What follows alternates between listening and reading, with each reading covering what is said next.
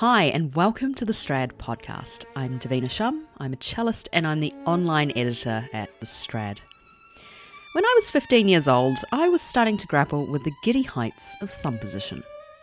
Tenor-clef was a fairly new concept to me, as was the fact that you could compose short tunes on a Nokia 3315, providing you weren't playing Snake 2. Here to speak about her much more productive life as a 15-year-old is violinist Leia Zhu. Recently, she's been appointed as artist-in-residence with the London Mozart Players, which involves not only performing with the orchestra, but working with the orchestra's community and educational outreach programs. You'll hear a bit about her life balancing performing with attending school and socialising, as well as what she likes to get up to when she's not playing the violin. She caught up with me recently on a trip to Switzerland. Have a listen. Leia, welcome to the Strad podcast. Thanks for joining me today. First of all, I just wanted to ask, I know you're in Switzerland at the moment. What's going on there? What brings you to Switzerland? Well, thank you for having me today. I'm currently in Switzerland. Last week, I was actually in Italy for a tour, a free city tour with a Swiss orchestra, the Festival Students Lucerne. And this week, I'm in Switzerland and I have a concert on Sunday before I go back to school on Monday. And yeah. Yeah. Wow, amazing. It's quite a life that you lead. What are you playing in your concert on Sunday? The Bruch Concerto. So last week I was actually playing the Stravinsky Suite Italienne and the Mignowski Faust Fantasy. So And how do you feel, going from these performances, in Europe, and then you go back to school? It seems to me it would be quite a change of environment. Does it feel funny for you at all, or are you used to it now? Well, I mean, I have been travelling a lot since I was 6, the first time I left England. And I've often been just travelling around performing in concerts, then going back to school, and often there's been like some very nice surprises where I discover we have an exam on the day that I come back and I haven't revised at all for it. But I think it's a very fun and exciting life for me. I get to experience life as a normal child, just at school, hanging out, socialising with my friends. But also at the same time, I get to travel and see the world and explore different cultures, meet new people. It's very fun and I just love this. That's really cool. And I bet it feels really good now to be able to actually travel around, after almost 2 years of not touring. How does it feel to be able to travel again? Well, I mean, COVID was it was a really long break for me. I stayed at home. I didn't really go out a lot, and it was quite a change of environment, but I also felt it was quite good. So seeing the positive side of it, I also got to relax a bit, go to school for longer periods of time. I also changed schools during COVID, so now I'm going to a boarding school, whereas before I was going to a day school. And the environment has also changed a lot, so it also helped me settle in there. And now that I'm able to start slowly travelling again, I mean, still a lot of concerts are postponed or cancelled, but we are slowly getting back to normal, and I find it's just amazing being able to share my music with all the audiences again.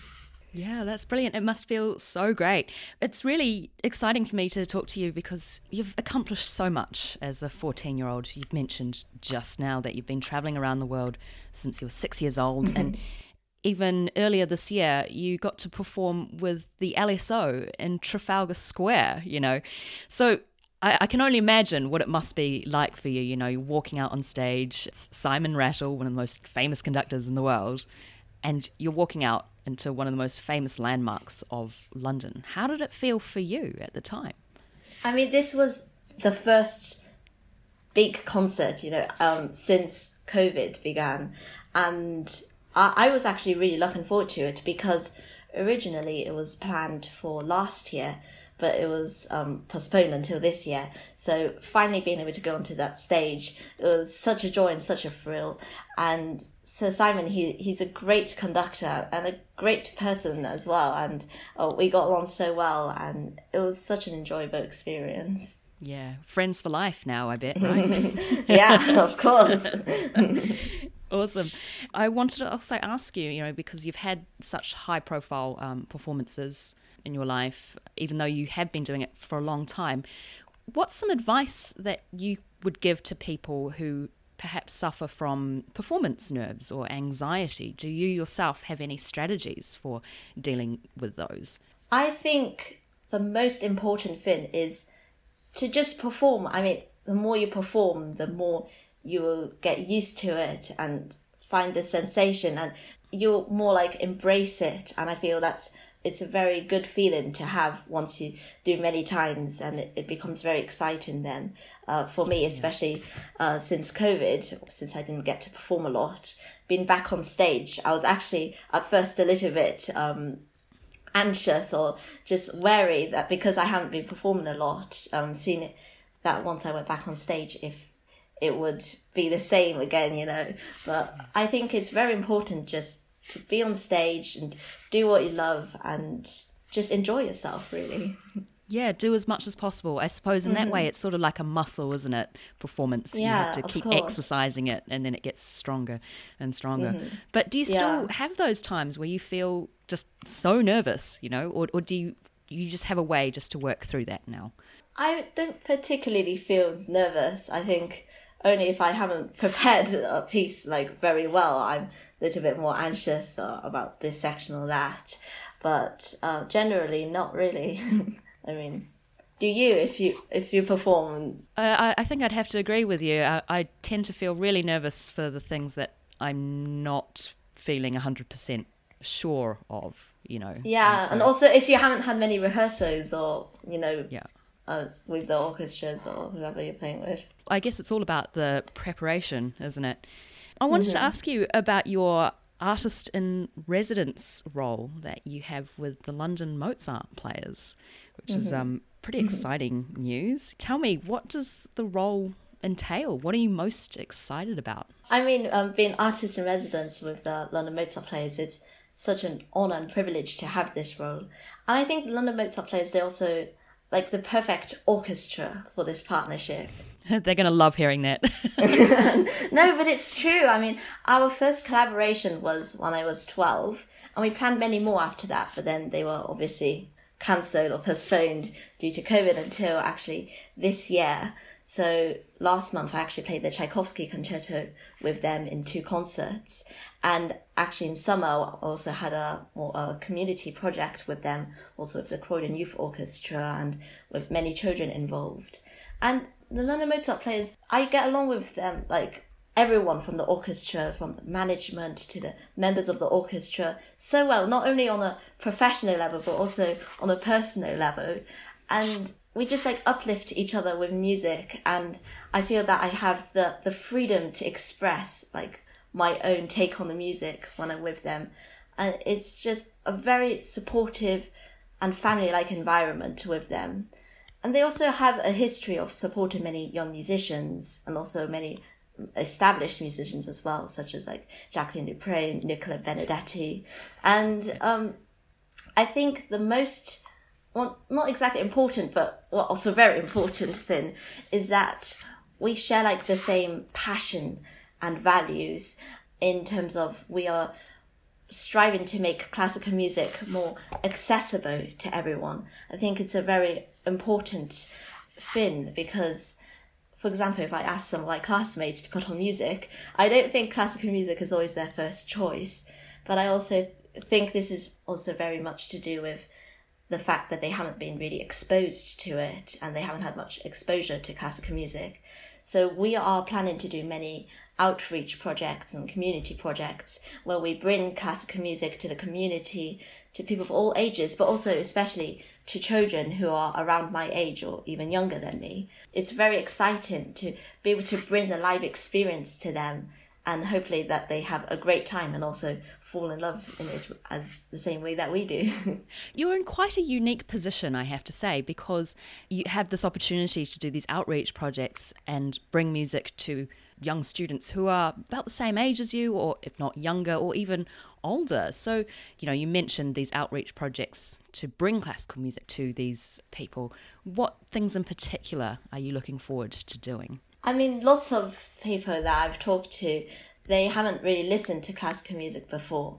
They have lots of stereotypical negative associations with it. But if I show them the other side to classical music. Well, there's only really, classical music is such a broad term. There isn't a specific type of music. It could be anything, really. But by showing them that and showing how much creativity that can be brought to it and how fun it is, it can also change their mindset. And I feel that's a very exciting and very worthwhile thing to do when I can do that for someone. Yeah, that's fantastic. You're so positive. Like, it's just really, really lovely to see. Have you ever done a performance for your classmates and had them, react in a kind of like, whoa sort of way? Well, actually, at my current school, we have this thing. Every Friday, we have a performance and you can sign up to perform if you want. So I've actually been doing a few of those and shown some of my classmates. And it was really funny. I mean, they were like, wow, how did you do that? And I was like, because, I can. Because I've been doing it for a long time. I mean, because you mentioned earlier that you'd changed schools. So I imagine there would have been some students that didn't know that you played the violin until they watched you play, right? Yeah, I mean, even now, lots of my classmates or people around my school, they don't know that I play the violin. So it's really funny when they find out. Yeah, when they react. They might be wondering where you are this week. Oh, Leia's in Switzerland again. Yeah, yeah, yeah. And I just wanted to ask you one last question. With your very busy life, touring around the world, travelling, performing, going to school, what's one thing that you like to do when you're not playing the violin? Well, there's actually a lot of things I like to do when I'm not playing the violin. I like doing homework. No, I actually don't like doing homework. I think that was a bit... Surely it depends what homework it is, right? Because, yes. Yeah, right. No, but I also really like reading books, actually, especially like when I'm traveling. I just read a book, go over it. It's such a satisfying feeling when I just finished a novel or like One Piece sitting in the airport or something and everyone's just walking normally and I've just finished like such a really depressing and hard book. But yeah, I also enjoy cycling around and playing with my younger brother Leo, and we also have some hens in our garden, so I like playing with them. Yeah. Yeah. Do they lay eggs? Yes, they obviously. We got hens because not only are they really nice pets to have, but they also contribute to our household. So they provide fresh eggs every day. Perfect. That's amazing. Wow. I mean, you are living the dream. That sounds fantastic. Well, it's lovely to hear about, your life as a violinist. You're probably busier than any of us I hear, but all the best for your concert in Switzerland and obviously your artist in residence role with London Mozart Players, and thank you so much for joining us today. Oh, it's a pleasure. Yeah, I really enjoyed this conversation. That was violinist Leia Zhu. Right now you're listening to an excerpt of her performing the Tchaikovsky Violin Concerto with the London Mozart Players. And don't forget to head to our website, thestrad.com, to check out the latest news and articles on all things to do with string playing. If you like what you see and hear, register and subscribe to access exclusive archival content from 2010 onward. Not forgetting, we've got 50% off an online subscription for students. Sounds like that would make a good gift for someone, perhaps. Check the show notes for the link, and if you happen to be on Apple Podcasts right now, give us a little review or rating. Thanks for listening, and tune in again soon for another episode. Bye!